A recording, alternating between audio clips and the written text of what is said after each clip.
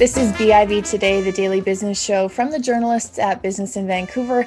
I'm Haley Wooden. This week on our show, we're taking a look more deeply at education. This is in conjunction with our education-themed magazine, which is out this week. My guest today is the president of Royal Roads University, Philip Steenkamp, joins me. Thanks so much for coming on the show.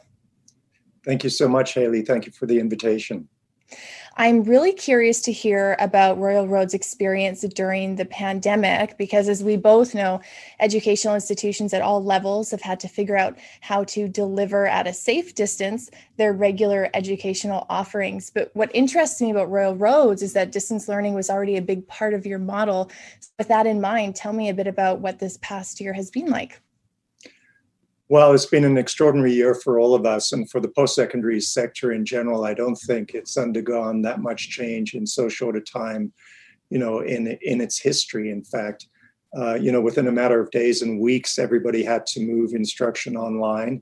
As you mentioned, at Royal Roads, we've actually had over 25 years of experience offering online education. In fact, it's a combination of online and in-person, a kind of blended model. But we've got deep expertise in online. But nevertheless, we had to move, some of our exclusively on-campus programs online. And we have on-campus in-person residencies for students who study online too. They come together on campus probably twice a year for 2-week periods to do sort of immersive in-person learning. So it was a challenge to get all of that online in such a short time as well. But we were able to do that. And we were able, of course, to draw on the deep experience we've had over 25 years, because our online learning is not just taking something which would occur in a classroom and just representing it online or remotely. It's actually a whole pedagogy about how to best engage students online in an interactive way. We have a cohort-based model, so students work together. They learn as much from each other as they probably learn from us as well. So in terms of the kind of instructional challenge, I think we're better prepared than many. We have as well on our faculty some of the world's leading experts on online learning, people like Professor George Velestianos, who really specializes in digital learning. So we drew on our academics as well to help inform us. And in turn, I know they've been offering assistance to other institutions. So that was on the academic side. On the operational side, of course, many staff members moved to working from home, although in July we started coming back to campus incrementally. So we've also learned, as administrators, how to work remotely as well. And then, as with many other institutions, we faced budget challenges because we saw a significant decline in international student enrollment. As one might imagine, international students couldn't get here. And so we all faced budget challenges, but I'm delighted to say that notwithstanding those challenges, we've been able to balance our budget this year by cost containment and just being really kind of rigorous as a community in containing costs and looking at additional ways to raise revenue. And I did that within the context of making a commitment to the entire community that nobody would be laid off as a result of this pandemic. And I'm very proud that we've been able to meet that commitment. That's very admirable. That's really great to hear. I'm curious, one of the things I've been hearing from others in this space is that there might be more demand domestically from individuals, perhaps who lost their jobs, perhaps they feel that now's a good time for them personally and professionally to make a transition. Are you seeing any kind of demand domestically from students deciding to return to education and upgrade their learning? Yeah, absolutely. In fact, we've seen an increase probably of I think it's about 3.84% in domestic student enrollments, or certainly in domestic student applications and registrations. And I know that's replicated across many universities and colleges across the country. I saw the Ontario numbers today, where you've seen record enrollments at universities like the University of Toronto, McMaster, and others. So clearly students are making the decision that in the current context, and as a result of the experience they've had through the pandemic, making the decision to go back to post-secondary, to upskill or to reskill, or to get that particular kind of credential, which will help position them well in the labor market moving forward. Of course, at Royal Roads, our demographic is a bit different than a traditional university. The average age of our undergraduates is 27, and the average age of our grad students is 40. So we deal with a lot of early career and mid-career professionals. But even in that area, we've noticed a lot of people coming back and saying, I want to upskill, I want to kind of move on in my career, or I'm in a sector that has proved to be quite vulnerable as a result of the pandemic, and I want to shift focus. And I think we will see more of that. So that has helped offset the decline in international student numbers. For that demographic, I can see how at least the option to learn at a distance could be very useful, especially for those who are maybe trying to maintain some kind of professional obligation while they're going to school. Do you find that applicants are typically driven first and foremost by that ability to maybe learn at a distance, or is that more of a secondary driver? They choose to come because of the course or the program specifically, and then it's a bonus that they maybe have some flexibility in how they learn? It is a combination, and I would say at Royal Roads that we attract students because of the flexibility we offer. So you don't have to put your life or your career on hold. You can actually get your credential while staying in your job. Not many people can afford to kind of quit work and put their lives on hold. They obviously have, many people have family responsibilities.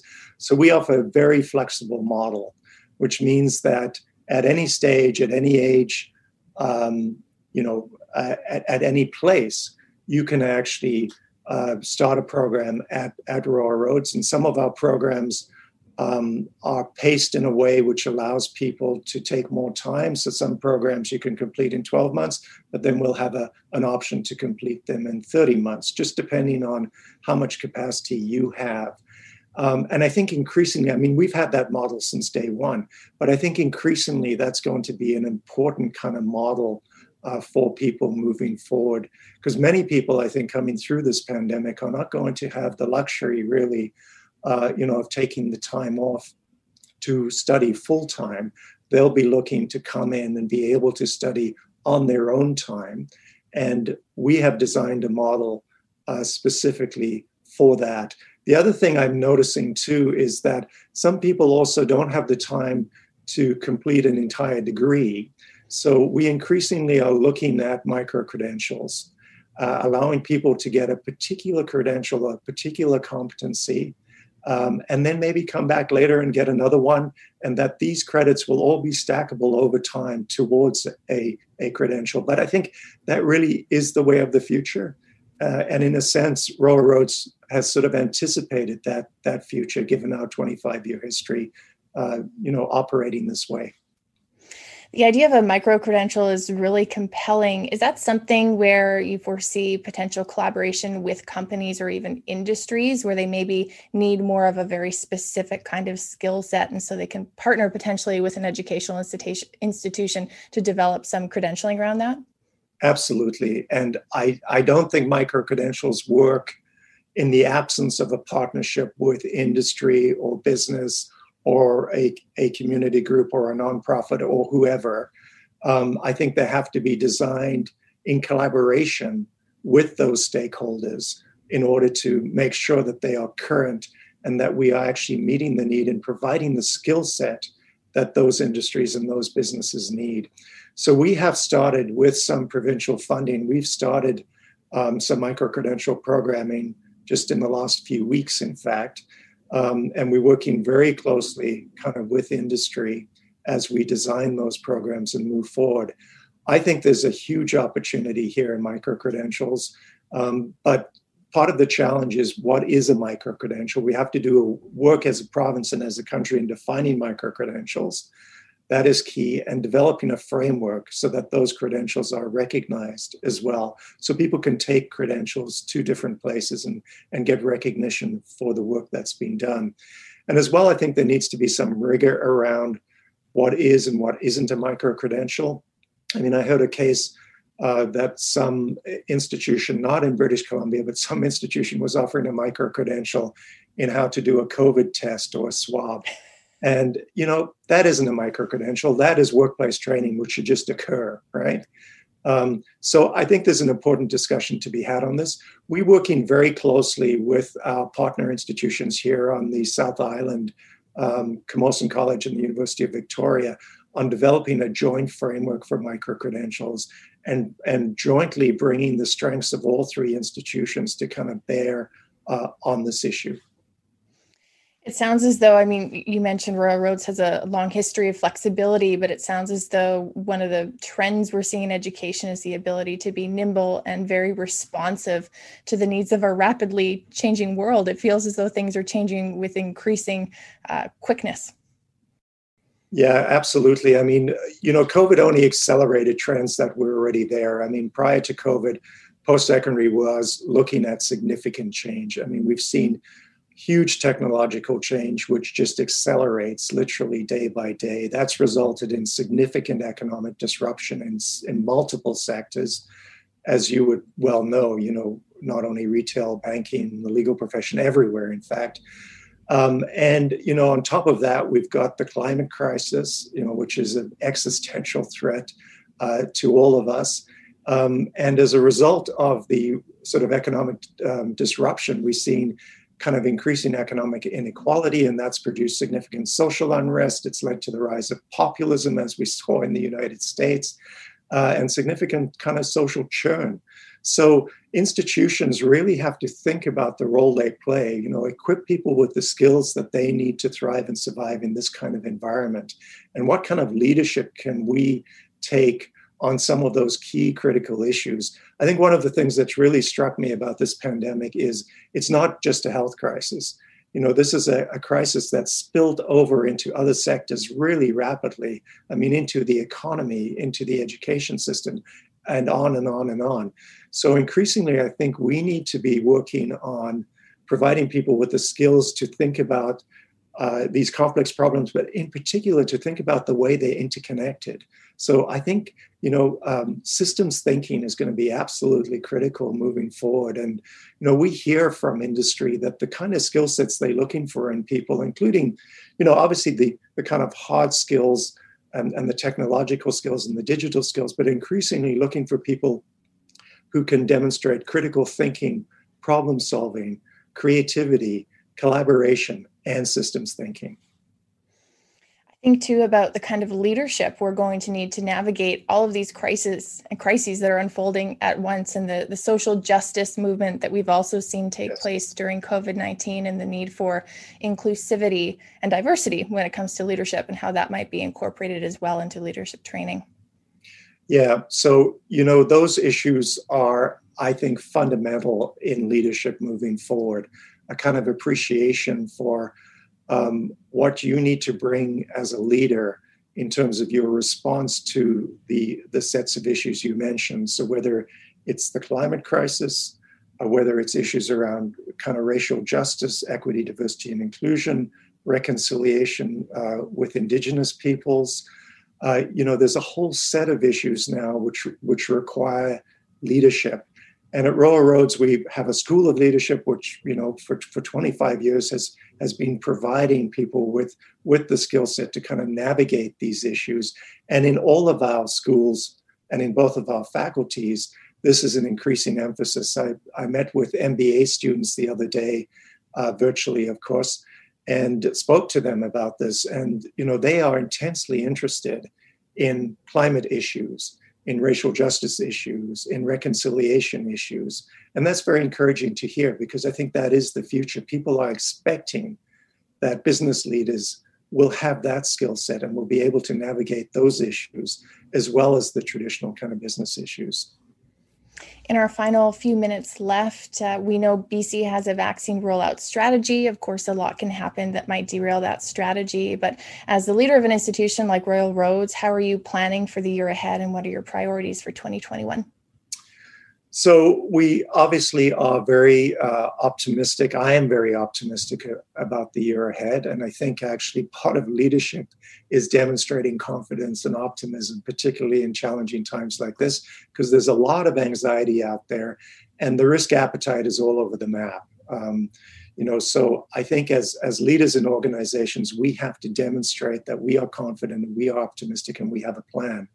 And we do at Royal Roads. Obviously, we are hoping that the vaccination campaign rolls out even more quickly than has been planned, and that we are able to get back to doing things we haven't been able to do, like in-person residencies and on-campus classes. But having said that, we also have a very ambitious strategy for the year ahead. We have a new vision at Royal Roads.